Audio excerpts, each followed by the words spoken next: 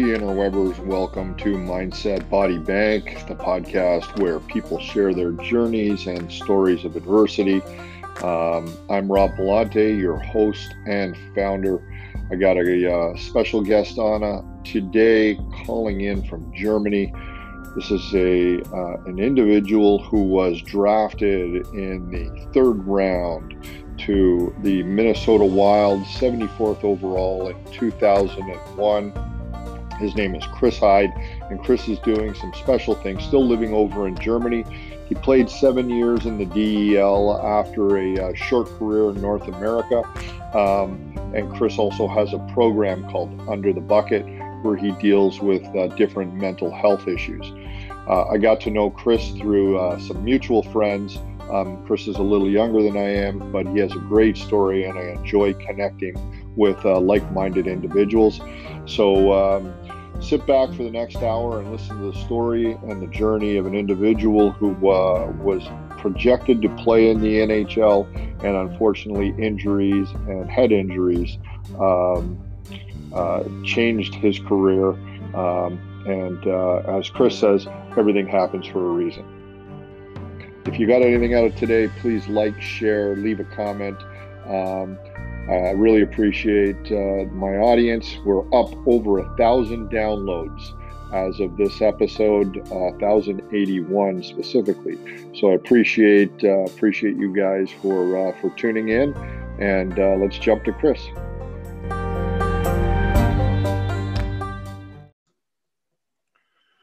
Hey guys, Rob from Mindset Body Bank here. I just got done doing the summit this last weekend, and the theme was a lot around mindfulness and mental health and supporting the game. And as a lot of hockey folks know, we all try to, as Canadians, we try to pursue our craft here in North America. And sometimes when those doors close, there's options to go overseas. I never did, and I never pursued that option. But my guest today, Heid from originally from Langley, BC, joins me right now from Germany. Chris, how you doing tonight? I guess it's tonight in your time. Yeah, it's getting up there in the evening. Awesome. I'm doing great. Thanks for having me. A little backstory about Langley. I was born in Langley, but I moved away like right away. So my hometown's Kamloops, not too far from Langley, about 3 hours away. But I call my hometown Kamloops. But still says Langley on my passport. It says Langley on Wiki. So I went with Langley, and I'll tell you, anybody that's been to Langley, my first introduction to Langley was at a Joey's there. And, that was before they moved out east. And if anybody's been to the Joey's in Langley, you know that there's a lot more there than just the food. They had quite the reputation. I enjoyed my trips to Langley when I was in the working world. But let's not digress down that rabbit hole. Anyways, so Chris, you're over in Germany, and you had about 7 years of playing time over there after your career. What are you up to these days? And what we'll do is talk a little bit about what you're doing now, and then we'll dive back into how you got to Germany. Yeah, well, these days, I mean, for one, I'm a parent to a couple kids that are they're locked down too from school at the moment, unfortunately. So a parent to them, trying to show them the way through school and be a teacher and teach them good habits and traits of quality people. But besides that, I'm also a certified mental coach. I do a lot of mental coaching on the side when I have free time. And my head job, or my main job right now, is hockey coaching. And I coach, unfortunately, I was a head coach in the Bayern Liga here in Germany this year, and our season got shut down after 8 games. We had a really good start to the year. It was really unfortunate, and a lot of players are sitting at home right now with no teams and no job. But I was fortunate enough because all the fully professional teams are still allowed to play here in Germany without fans. And a team that I had some contacts there, I knew the GM, and he offered me a contract to finish the year there this year in the German Oberliga, which is the third league, which, if you want to compare it, top East Coast players, like point of game East Coast players, are really good players in this league. and that's Okay. usually what we're looking for. Gotcha. It's still a really good hockey. It's very competitive. Sure. I mean, and now with the talent pool that's almost global, guys got a lot of options. Well, it's funny. Chris and I were talking offline before we started recording, and he's talking about how he's in lockdown over there, and anybody that's over here in Canada or North America knows we're complaining about lockdown and having kids have to be taught virtually. Well, Chris was telling me he actually has to teach his kids. Him and his wife, they have to administer the teaching to their kids' program. So, just when you think you got it bad, somebody drops another bomb on you and just lets you understand that it could always be worse. So, what's that experience like? Be it trying to juggle all these things with your time? Oh man, I think I for one, I think I tell myself all the time, I think I turned out okay. So I'm teaching my kids stuff that I've learned and my values. It's great. The one thing is though that my German's good. I've been here long enough to be able to speak German, but my German grammar sucks. So I don't want to teach my kids poor grammar. So I have to just slide things over to my wife. I do the math. I do grade 3 English, and yeah. We're all set up with that. Oh, there you go. Not a virtual classroom. Most of it's done by the parents, which is unfortunate because these teachers. What are the teachers doing? They're setting up the week of homework and they upload it online, and they'll do like once a week 30-minute meeting with the kids, kind of tell them what they do. At the end of the week, the parents got to send all the homework to the school. The next week you get it all back, and it's for people that are working full-time jobs. Oh my God. Good, like hats off to them. It's like and I hate to dive off topic, but are the teachers there still getting paid full salaries, or yeah, work a couple hours a week? A teacher in Germany is it's a good job. Like it's you get paid accordingly. I know that just from my wife, both her parents were teachers, and they got to live a very comfortable life. And it's not like maybe in the States where you're making 25 grand a year and you're scraping by. Like, you get paid accordingly because it's a very important job. Nice. Yeah. So obviously you married a German girl, which helps. Yeah, a German girl whose English is better than mine. It's funny actually, just when I first came to Germany, like, I mean, we can go way back to when I started, but when I came to Germany, I thought I'll be here for 1 year playing hockey, just get some games, someone offer me a good contract, and get right back to North America, try to make the NHL. And my first year over here, I was going through a tough breakup, and literally a week after my ex and I broke up, I met my wife, and I've been here ever since, 14 years. That's a great story. We'll dive into the whole hockey side of it. Glad that is working out, and you got a couple of young kids. So Chris, you grew up. So first of all, Chris and I don't have history together, but we were introduced through some previous guests of mine, the Pinizzato brothers. When I was interviewing them and got to know them, they said that I should hook up with Chris because we were doing similar things in different parts of the world. And this is one of the things I love. Not only do we have hockey in common, and then once we connected and started throwing out names, the world got really small. But the fact that we're both trying to help people in the mental space is certainly something that I think more of us need to pull together, because there's a lot of guys in this sport and other sports that I think that are afraid to talk about not just mental health, which I think is a little bit more in Chris's arena, although he can cover everything. I'm not going to deal in the mental health side. I think it's a small part of what I do. I deal more on the mental toughness and trying to create that foundation with some of the younger athletes. But there's definitely a crossover between what we do, and I think if we can all work together, I think that we can help make a difference in people's lives and in sports. But Chris, being growing up in Kamloops, which is your hometown, and playing out west, tell us a little bit about your hockey journey. And what life was like for you at home, family, and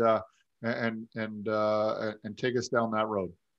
Yeah, obviously growing up in Kamloops, I have two brothers. I was the middle. We're a year and a half apart, and there's always the competition, and there was too much energy, so to speak. And my dad was working full time all the time, and my mom was just like she's trying to find things to do to have us blow steam. So I was so interested in hockey. My brothers they had no interest at all. Like They weren't hockey players. My older brother's computer nerd, and my little brother is just chill, go with the flow type of guy. He didn't have the hockey mindset. So I begged my mom to sign me up for skating lessons, and she's like, this is better than watching cartoons, and she put me in lessons, and I loved it. Yeah. 100 times my first time, but I didn't want one of those like support things that you can hold on to. I just wanted to try to do it. And I think that my dad was a big Habs fan growing up. My dad was my dad was born in Germany. As a young teenager, came to Canada. Yeah. In Montreal was his first stop, and then headed out west. And remember hockey night in Canada, and he'd be cheering on the Habs, and I was like, okay, I guess I'm a Montreal fan, and I'm definitely not. We'll get into that later, but so I was this really, really big kid. When I was probably 7-8 years old, we had Philadelphia colored team jerseys for the local minor hockey. I started playing AAA at that time. And they had to get me my own custom jersey. Like I didn't even fit in the local house league jerseys or whatever. Wow. And, I was always a head taller, and maybe that made minor hockey just so much easier. And I was always one of the better players on my team. I switched at around 10, 11 years old from forward to D just to get more ice time. I wanted to be on the ice all the time.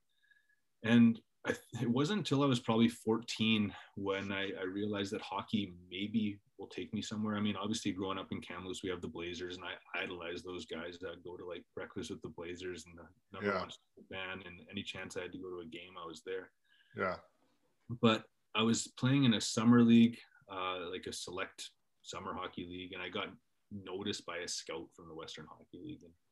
And that was Spokane. I was fortunate enough to get drafted to Spokane Chiefs of the Western Hockey League and play in their organization for 4 years. I moved away at 16. I had Mike Babcock as my first coach. Bill Peters. Talk a little bit about what he was like at that point. Oh man, it was like I was actually very grateful. I had a coach named Alan Young who was he was a little bit more old school too. Like he liked to yell, and he had authority, and I had him for many years in minor hockey. So I thought that primed me for what was coming. I wasn't even, not even close.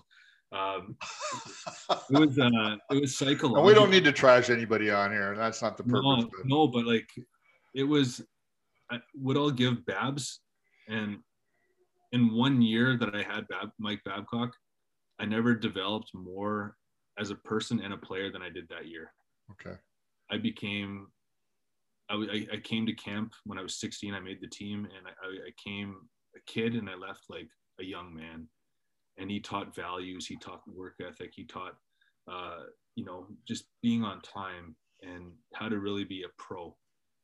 Did I like walking past his office every morning coming in? No, because if I had a bad game, it wasn't good. Yeah.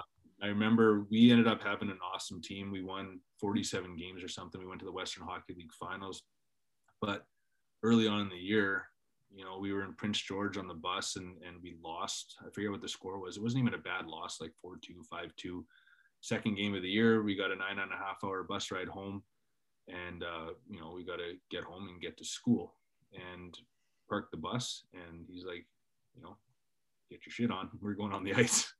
And we skated and we skated and we skated until I forget, like 4 guys had to go and fill the bucket, at center ice. And wow. That was my welcome to the league. But that was like, that taught me too at that time, like, okay, let's work hard, and we're not going to have to do this again. Right. And at that time, this is back in 99, that was normal with hockey.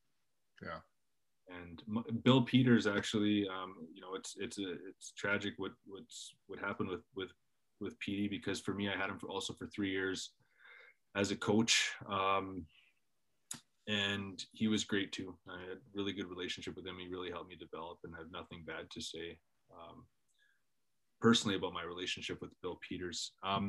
Yeah, moving on, I was drafted in 2001 in the 3rd round to Minnesota Wild, and up to this point, everything was kind of working to plan. You know, I was playing a lot. You know, you get drafted. I don't know if I never really had any adversity at that time. Yeah. Everything just, I never had any big injuries or nothing. Yeah. And then the season after, or what was it? You get drafted at 17. That my 18-year, you get drafted at 18. My 19-year-old, my 19-year-old year, like, again, great start. I was at Christmas time, I think I was leading defenseman in scoring in the Western Hockey League, and got invited to the World Junior final camp at Christmas time for Team Canada. And I got the announcement for that camp in the morning, and that next game I broke my finger, and a guy by the name of Nathan Horton took my spot, and he ended up having a pretty great career himself. Unfortunately, it ended with concussions, but that was my first little bit of adversity. But I still, you know, I signed that big NHL contract, 3rd round money, and I was going to Minnesota's camp, and I thought, hey, like, it's fine, I'm going to make the team. And I go down to the East Coast or the American Hockey League my first year, and I'm thinking this is normal, but I didn't realize that, you know, you're playing against 16, 17, 18-year-olds for 4 years. Now you're playing against men, and it's just faster, and the adjustment, everything's faster. The adjustment from junior hockey to pro for me was a long transition. I thought that, you know, even our coaches there, I had Todd McClellan as a head coach, and he's in LA now, and he was great too. Like they did a really good job trying to push players through. And then my second year of my 3-year deal with Minnesota was the lockout year. I believe that was it 04? 04, yeah, I think it was 04. Yeah. Yeah. So we had basically had a shared team with the Dallas Stars. So it was Minnesota Wild, Dallas. We had 10 players from each team, and we had an all-star team, and I just didn't play. I got hurt. Where was the American League team? Was that in Houston? We were in Houston. So Houston Aeros, but we had guys like, you know, Brent Burns was on the team, and Mikko Koivu, and we had 6 defensemen. Todd Reardon was on the team, you know, the head coach now, and John Erskine, and a lot of toughness, Derek Bugard.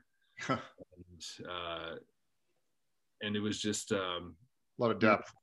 There was a lot of depth, and it was tough. And I was, you know, number 7 D-man right away. And unfortunately that year, the injuries happened.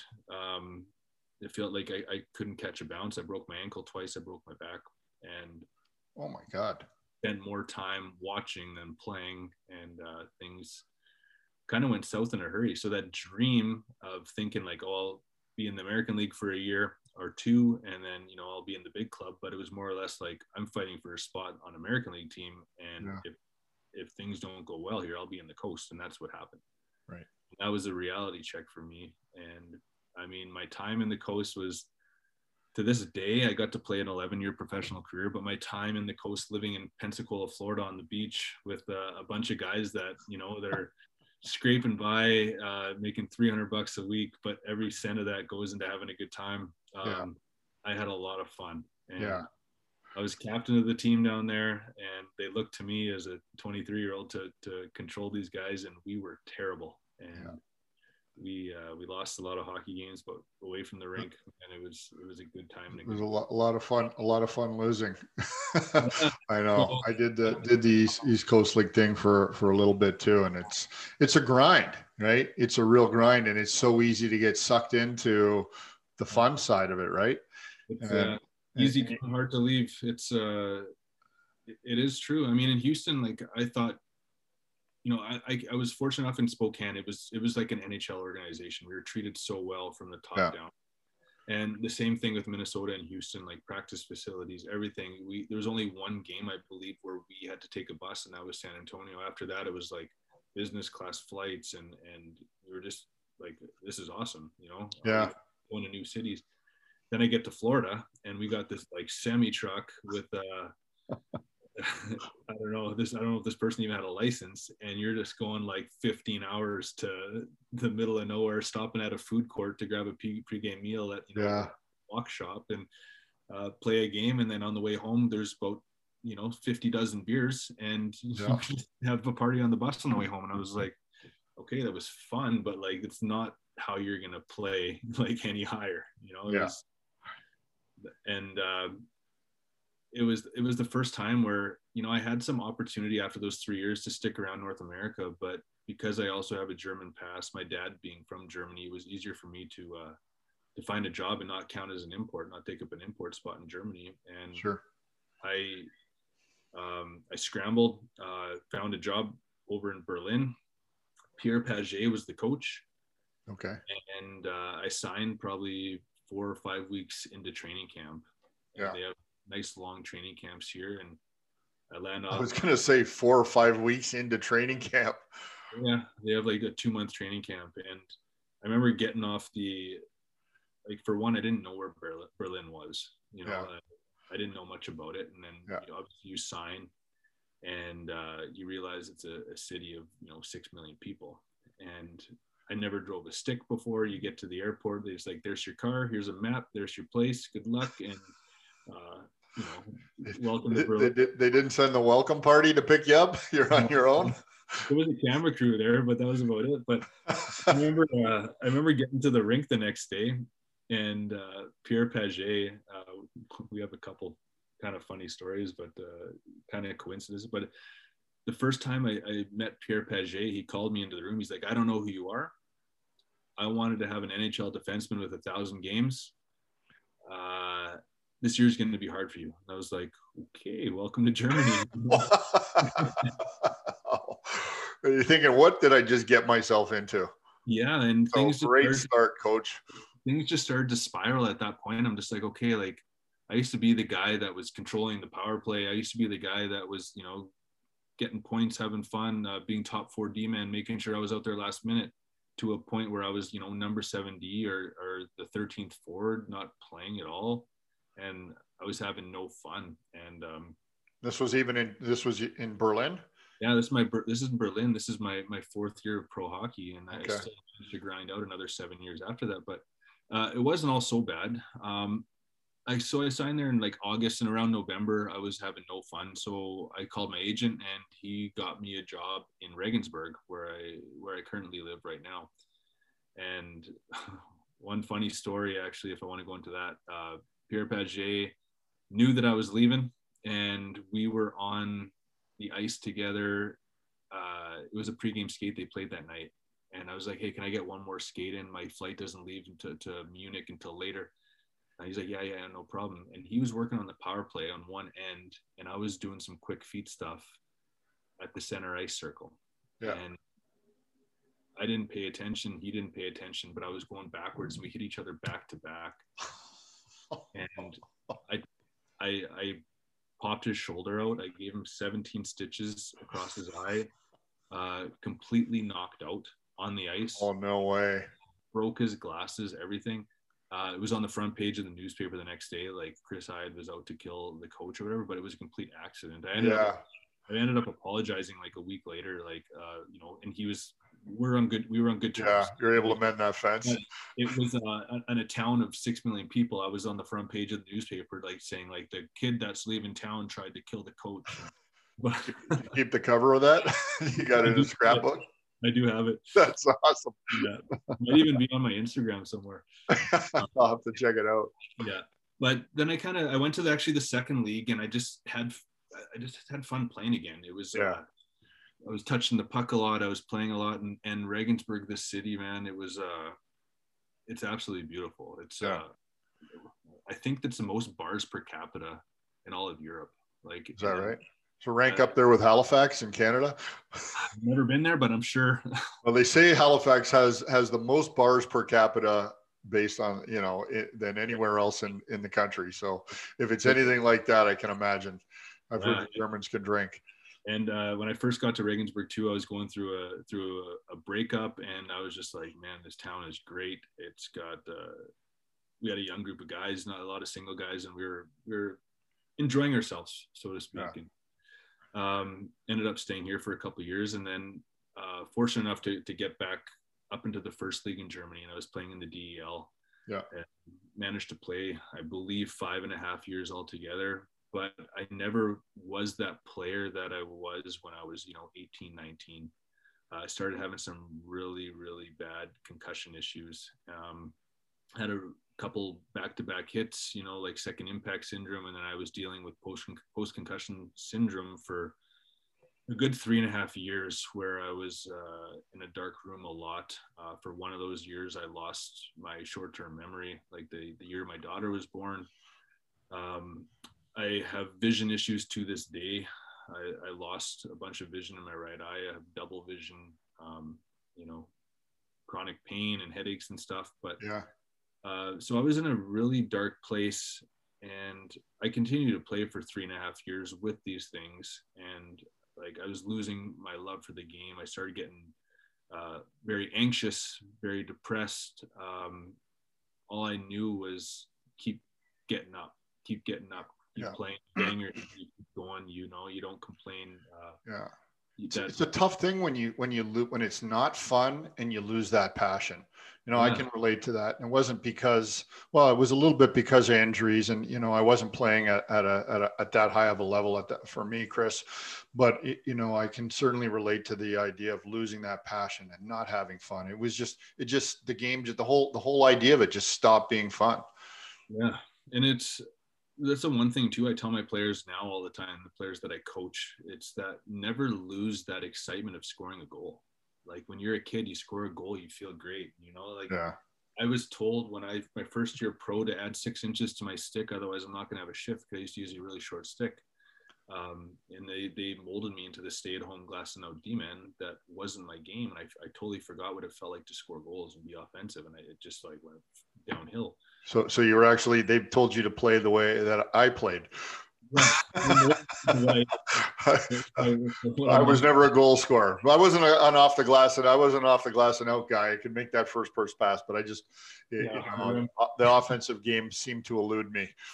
Yeah, I mean that was me in junior. I was the offensive guy, and the pro level just never. I mean, if I was always the joking guy. Like if we went to penalty shots, that the goalie would shoot before I would shoot, I know. I used to say, fuck, if I wound up with the puck inside the offensive zone, I'd be turning around looking, maybe take it back out and give it to somebody else. Seriously. Yeah. So things ended pretty bad. We had my last season, obviously, when things got bad, we were playing a charity game, and it was just between two leagues that were rival teams, and they were just trying to make money for the team. I was playing in Bad Nauheim. I was playing with Jason Pinizzato at the time. Yeah. And that was our first time connecting. We actually connected twice, but I ended up just taking a hit, of everyday hit. And all my concussion symptoms that I had at the beginning of this spiral of concussions came back just as hard. And I knew right then on the spot that this is it. Like, I don't want to go through this. My wife was babysitting me, babysitting a newborn, and it was just no fun. I was having no fun at all. And I was actually relieved, but I was 30 years old at the time, and I'm 37 now. For someone in that moment, when everything just stops all at once, I don't have schooling at that time. Like, I was a high school kid that got drafted, and I said, I don't need an education. Like, I make $1 million playing in the NHL. No problem, easy. And then before you know it, you're grinding in the second league in Germany just to pay your rent back in Canada, and money's gone. And you got to figure out what you can do, but at the same time, you're so messed up from concussions, you can't do nothing. And I was fortunate enough to be surrounded with awesome people. Like obviously my wife's family helped out a ton, just being able to crash at their place. And then we decided to move to Canada, and my parents helping me out at the time. Sure. And having savings in the bank to help pay for doctor's bills and flights and all the travels and stuff. And I was just eating through money. And before you know it, like the bank account was dried up, but I was getting my health back. Like I ended up flying out to Toronto. I met some great group of people with stop concussions, Kerry Goulet and Scott Holler from Shift Concussion Management, and they got my life together really quick so that I can, you know, live somewhat of a normal life. Nice. And so we're thinking like Canada, we'll get a job in Canada and then move the whole family over and everything will be fine. And I still own a place in Kamloops, and we were there for a little bit. I went and worked 2 days with a painting buddy of mine. And I was like, nope. And for one, like I was still having bad symptoms, but I was like, what the heck is this? And then so we packed up and went all the way back to Germany and found a place, and my wife just put her work boots on and you know, really helped out to cover the financial situations where I was still trying to figure out like what to do with my life. And I ended up figuring out to go to school at this point. Yeah. And it was my wife doesn't mind me telling the story, but taking care of me, having a burnout, having all these concussion issues, and taking care of a colicky baby, my wife ended up having a burnout herself. Sure. And she went to this hotel in Austria. It was a beautiful place, but it was like a mental spa. And they go in there and they deal with people with burnouts and all these things. And the person that was helping my wife out talked about this schooling, University of Salzburg. It's called the Mental College. And it's, if you don't know University of Salzburg, it's a really good school, really big. And she recommended it for me, you know, because my wife was talking about me and what I did and how this can relate to sports. So I ended up signing up about 1 day before classes started, and this was all in German. Yeah. And my German was okay at the time, but it definitely wasn't at a school level. Yeah. So I ended up going to school, and I was miserable at first, learning about mental coaching and trying to figure and piece it all out. But after you're being taught in German, obviously. It was all in German. I was so fortunate enough that the actual director of the school is a huge sports fan, so he allowed me to do my like thesis and everything in English, which was a bonus. And my wife is also a German English certified translator. So you're dealing with all these concussion syndromes. You're trying to figure out what you're doing. Wife signs you up to go to school, and it's all in German. And I'm losing my mind. Oh my God. Yeah. Good for you, brother, sticking it out. That's a tough one right there. But at this, like, it was probably like 2.5 months into school. So how my schooling worked was it was a 3-year program where you go there for a week. Yeah. You do like these 10, 12-hour days, and then you'd go home for like 2 months, and you'd have to work with clients and work on all the things that you learned that week. And I would go there for a week. I'd pack my brain, and then I'd be laying in bed for 2 weeks after, because my concussion symptoms. Sure. I was just using muscles that I've never worked before, right. You know, and I would be a mess. And then but it took up till about like the third semester going there, where I was like, man, all these things I'm learning, this goes directly towards hockey. I could, like, where was this person, or where was this intervention, or where was this technique when I was playing, when I was like in my own head telling myself that I suck all the time, and why can't I have any fun at the rink, and why am I depressed? Why am I going through a burnout? And I was like learning all the steps, and I was like, I'm a pretty even-keeled dude, but I was just like, what the heck? Like, where was this? Like, and that's kind of how I got into the mental coaching and for hockey players, because I was like, man, I don't want players to make the same mistakes that I'm making. Dude, same path that I made. Like I'm like, yeah, the walking billboard for the guy that made all the mistakes but wants to try to figure it out. Like, well, look at there's other guys like us out there, right? And you know, mine was the same. Mine was very similar to that. You know, the platform that I'm on now is to really be of service and to give back. How can I take all the mistakes that I made? And, you know, I missed my draft year because I decided to go to a frat party, get in a fight my first year at university, broke my hand, and we hadn't even started training camp yet. you know. So there goes my draft year. Now I'm fighting for my life, just trying to get into the lineup. You know, I went down as a cocky 18-year-old on a full ride, and that was an immediate eye opener. And then the whole mind struggle of why am I not in the lineup? I started to compare myself to people rather than look internally. And I'm going, well, I'm as good as him and I can skate as good as him. And why am I not playing? And there was a component missing. And that's what I'm hoping to be able to go back and help the younger players with now, is that if you don't get your head right and you don't realize that it's not, you can't take things personally when they don't work out for you. Then if this isn't in the game and you don't have the tools to correct yourself, there wasn't anybody to talk to. And you're even younger than I am. So you can imagine going back, you know, call it 10 years prior to you or 12 years prior to you. There was nobody to talk to about any of this. And I think it's becoming a little bit more prevalent now.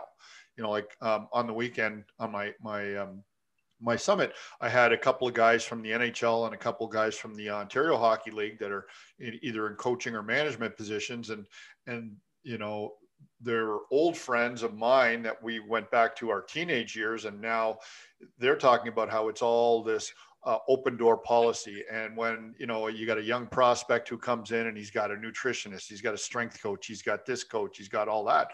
If they're not in the lineup, you're not just having this conversation with one person. You got to talk to the whole village, and they all have questions and they need answers.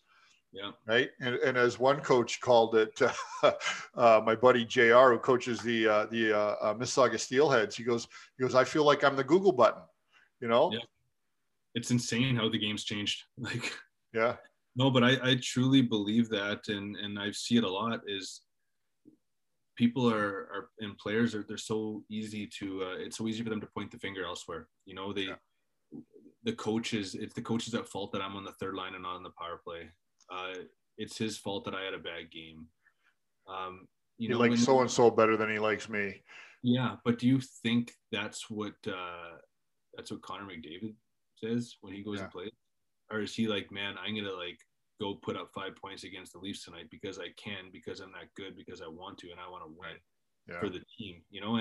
And most people are victims and they don't have this internal control, this locus of control that, you know, it makes you reach your goals. And if you have this external thing, if you're looking for the coach to give you a pat or your buddy to give you a pat or for you to have some sort of crazy luck, well, guess what? You're not going to have success. It all has to come internally. Yeah, and so true. Like Davis Payne, who's the assistant coach with the Senators now, Kamloops boy. Him and I played at Michigan Tech together, and he on my podcast, he goes, you know, his advice was, guys, coaches don't wake up in the morning thinking I'm going to stick it to so and so, or I'm going to stick it to you, or they don't think that. And if that's what you believe, then you're doing yourself a disservice, right? Yeah.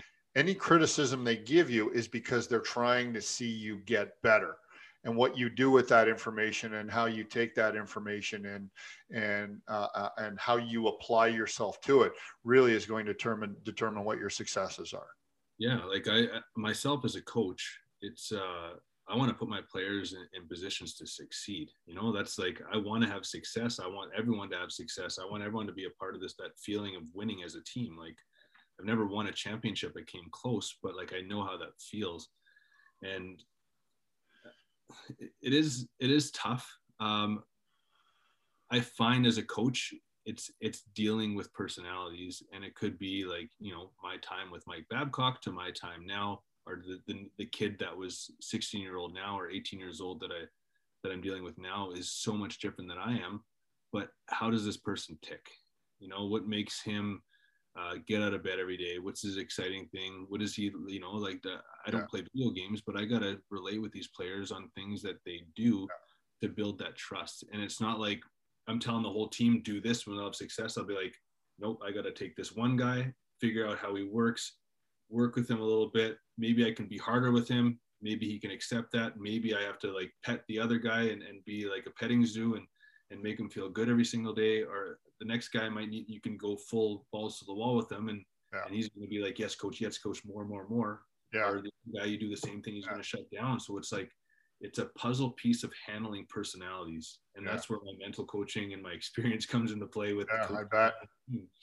Yeah. My buddy who's coaching the Peterborough Petes, he says with his staff, with his assistants and so on, he is very adamant that every day that the team is together, that each one of them take an opportunity to talk to every single player, whether it's a pat in the back, hey, how you doing today, a hello, or a deeper conversation. He goes, it's so important from a communication perspective to let these guys know that you know who they are, that you see them.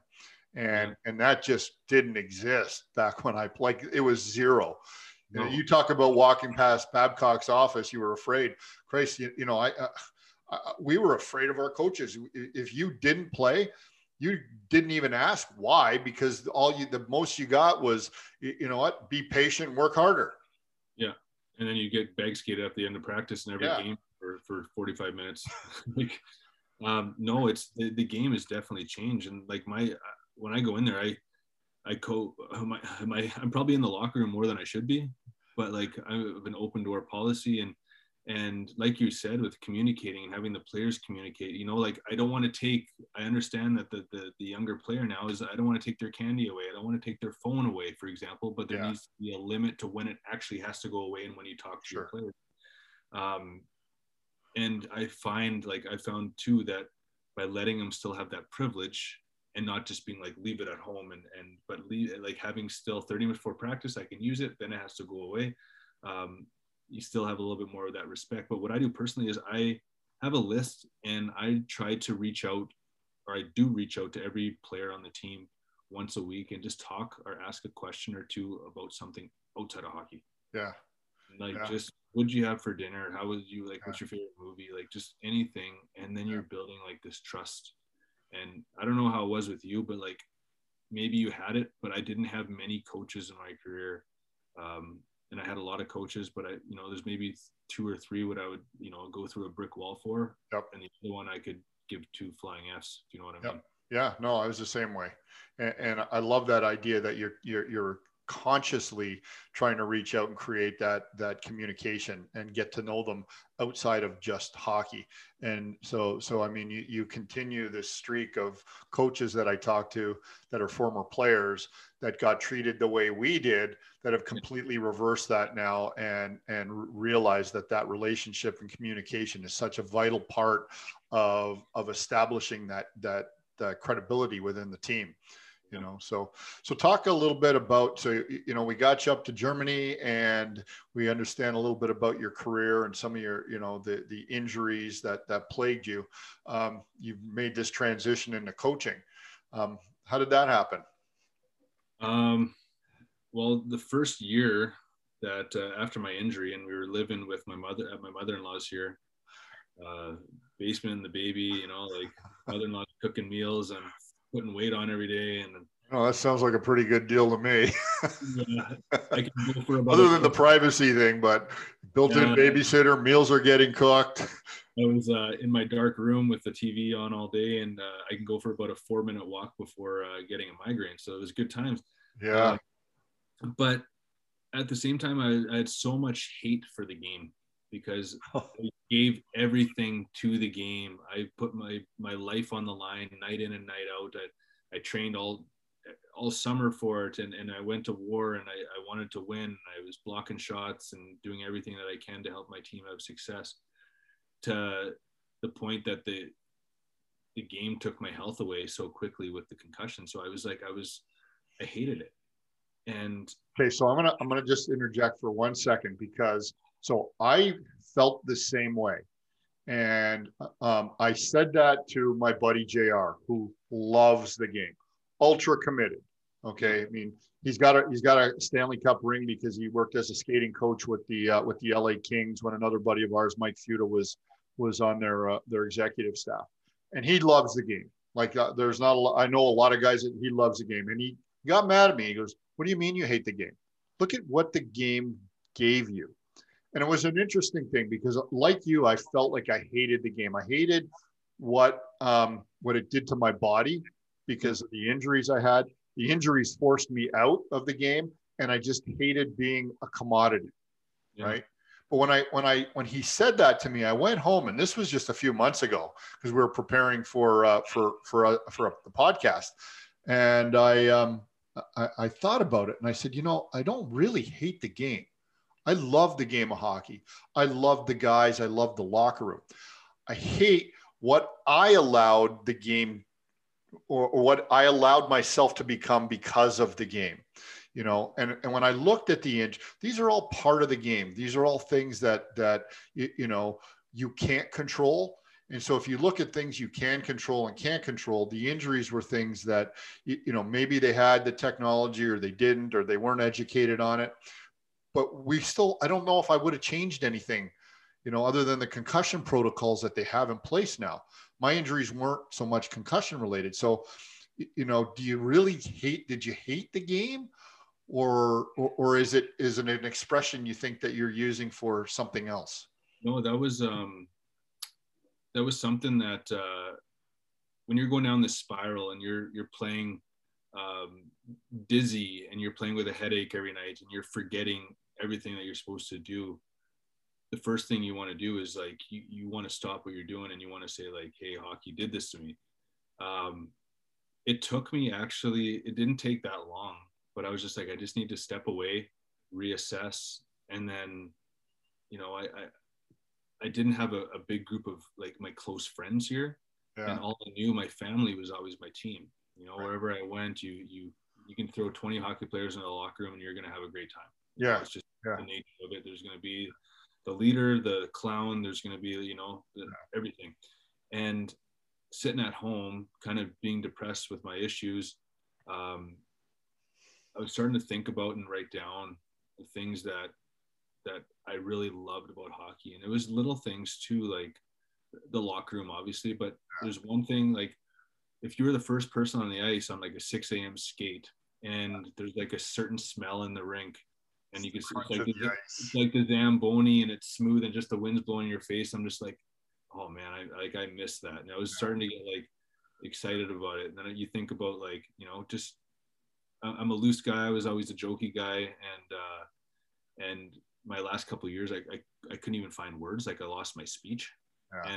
And I was just like, man, I miss just like going back into the room and miss who you were. And yeah, I just forgot my old identity. And because I was in such a bad headspace. And you know what, like you said, I wouldn't change a thing. I wouldn't change a concussion protocol or anything like that, because it led me to where I am now. Like I would have never known about mental health and concussions and what can be done in all those categories without all that crap. Yeah. And now, like first thing I do when I wake up in the morning, though, like I'm checking the scores in the NHL. I'm checking my league. I'm watching highlights. Like I love the game. Like I can't wait to get to the rink every day. Yeah. But you look at all those positive highlight things, and you can cancel out and train your brain to really just unlearn all the negative that it's brought. Yeah. No. It's I can totally relate to everything you just said and what you went through, because I had all of those same feelings, right? And it's I don't think you don't ever hate the game, and it wasn't until, for me, it was that realization, I don't hate the game, I love the game. I actually fucking miss the game. I miss the guys. You could go in a locker room with 20 guys that you don't even know that played the game. Yeah, and it's awesome, right? Yeah. And I love that you described that fresh sheet of ice first thing in the morning. Like those are amazing visualization exercises, and just, incorporating all of the senses into it. And that really brings back what the passion of the game should be about. So what's next now? You're waiting for COVID to lift or the season to start, and talk a little bit about, under the helmet and what that means and what you're doing. Well, under the bucket. Under the bucket. Under the helmet. Yeah. It was something that, I was thinking I wanted a unique name for my website, and it's, we call a bucket our helmet in hockey lingo, and what's under the bucket is actually what counts. And it's you know, obviously under the bucket is our brains. And for me, that's where a lot of the mental problems stem from. They can come from many things, but essentially I created a website and a landing page where people can come to reach out to me if they want to talk about any issues they have in all walks of life, you know, just to be an open ear. You know, we just had in Canada Bell Let's Talk, and just to, you know, be an advocate against suicide or people that are feeling depressed and anxiety and have anxiety and all these different things. But what I also did is I created an online master course that teaches players how to be resilient. And I think that's one of those things that's lacking in the game today. People are not just going to be like, they're not going to have that no excuses mindset. There's always an excuse. And I hate it. My kid has my 4-year-old son, he has an excuse for everything that happens in the day. And doesn't change. I got a 16-year-old that does the same thing. And I want to teach these kids what resilience is. And resilience is like, you know, if your coach is yelling at you or someone's yelling at you, are you going to let it affect you? Or if you're making a mistake during a game, how quickly can you get over that mistake and focus on your next good play? Or it kind of goes through a whole different slew of hockey to from regeneration to the perfect game day to building confidence to really learning how to tap into your internal resources and priming your mind and brain with words and positive affirmations that you need, and learning how to detoxify and get all the crap out of your life that you don't need. And it's just to really work and build your self-concept as a human. And with that, by doing all these things, you're teaching your body how to just not only be a better hockey player, but a better person in all walks of life. You know, anything that's thrown at you, you're going to be able to handle it. No problem. You know, that's the idea of my course. Love it. And really love it. And I love the word that you use, resilience. I have gotten in this habit of picking a word every year that I'm going to focus on. This year, the word I picked was resilience. So totally relate, you know, and I think with everything that's going on and trying to reinvent myself, coming back into the game and finding that passion and that love again for the game, and now being of service and trying to help people like you, I think it's a great word to focus on. So good luck with that. You know, and if there's anything that I can do to help support it over here, or drive people your way, I think we need to let more people know about what we're doing, because I think it's going to be a bigger part of developing, or of an athlete's development, whether it's in hockey or whatever sport or any walk of life, as you were talking about earlier, as we come through COVID and come out the other side, whenever that happens, right? So.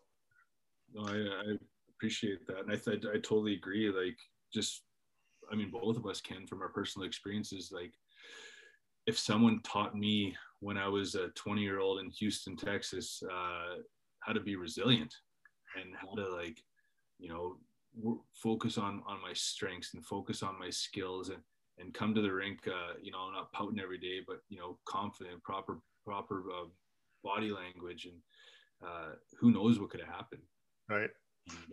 Amen, brother. I mean, I think we lived, well, your career was a little better than mine, but very similar at different times. And I think it's a very common story, the more guys you talk to in our position, right? During the summit, it's funny, I put up a slide and it shows how many kids were registered for hockey in Canada. 650,000 kids registered for hockey, and how many of them actually make a career getting paid playing, and the number is 0.025. Yeah. It's right? it's tough, man. So it's a grind.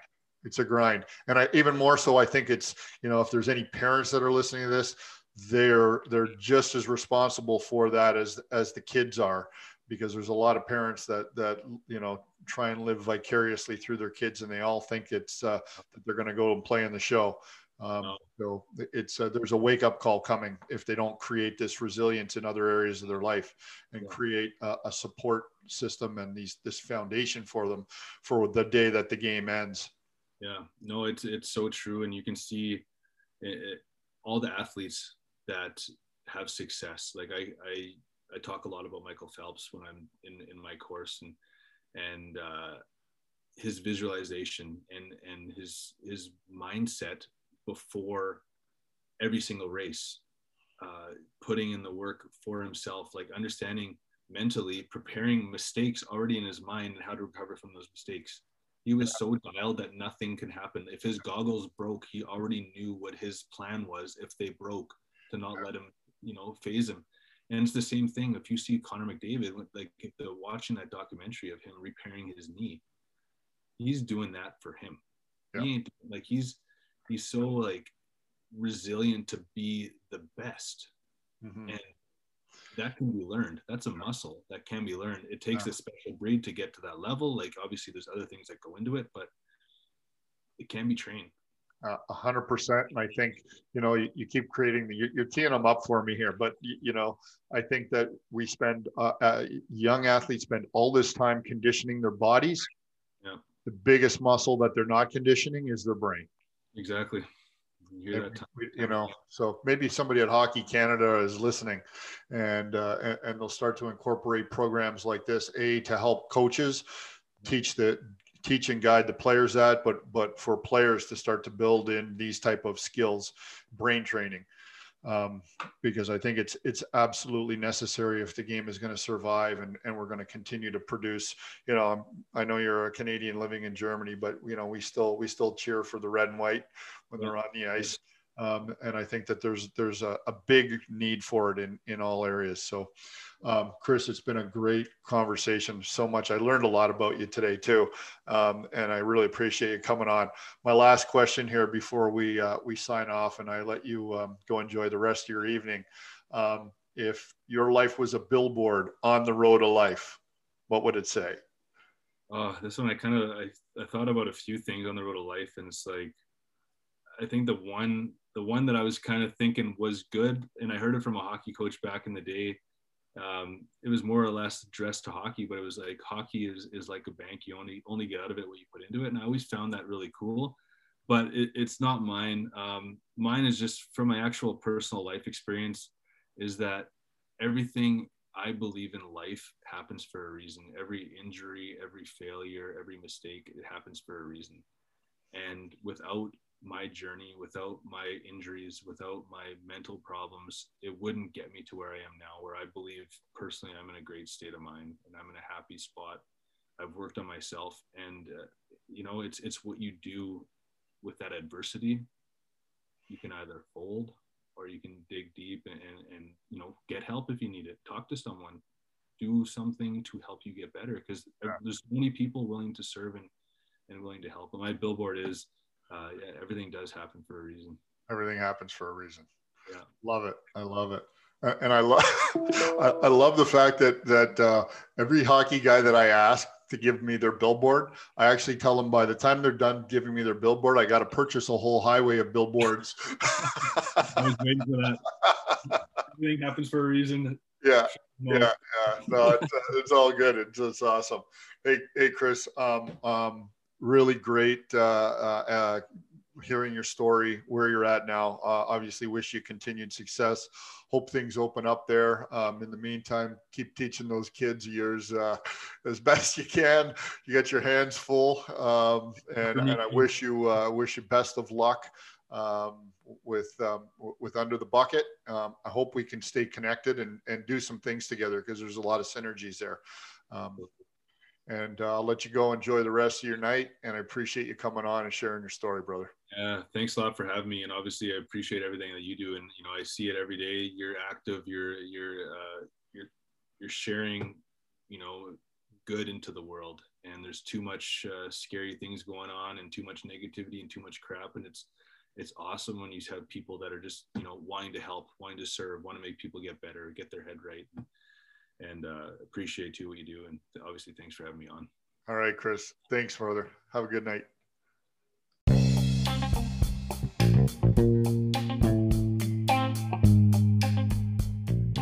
Well, hoping you guys enjoyed that episode with Chris Heid. I can certainly relate to his story of resilience. As I mentioned, resilience is my word for 2021. Again, guys, if you got anything, if the podcast struck you in any way, I please urge you to leave a comment or a suggestion or anything that give it a like, share it with anybody that you think would be interested. Again, just up over 1,000 downloads, so that's pretty good, but we can do better than that. Hope you guys are enjoying the guests that I'm bringing on. If you have any other suggestions, please throw them my way. I'm happy to reach out. In the meantime, enjoy your day, and remember, whatever you're doing, do it all in.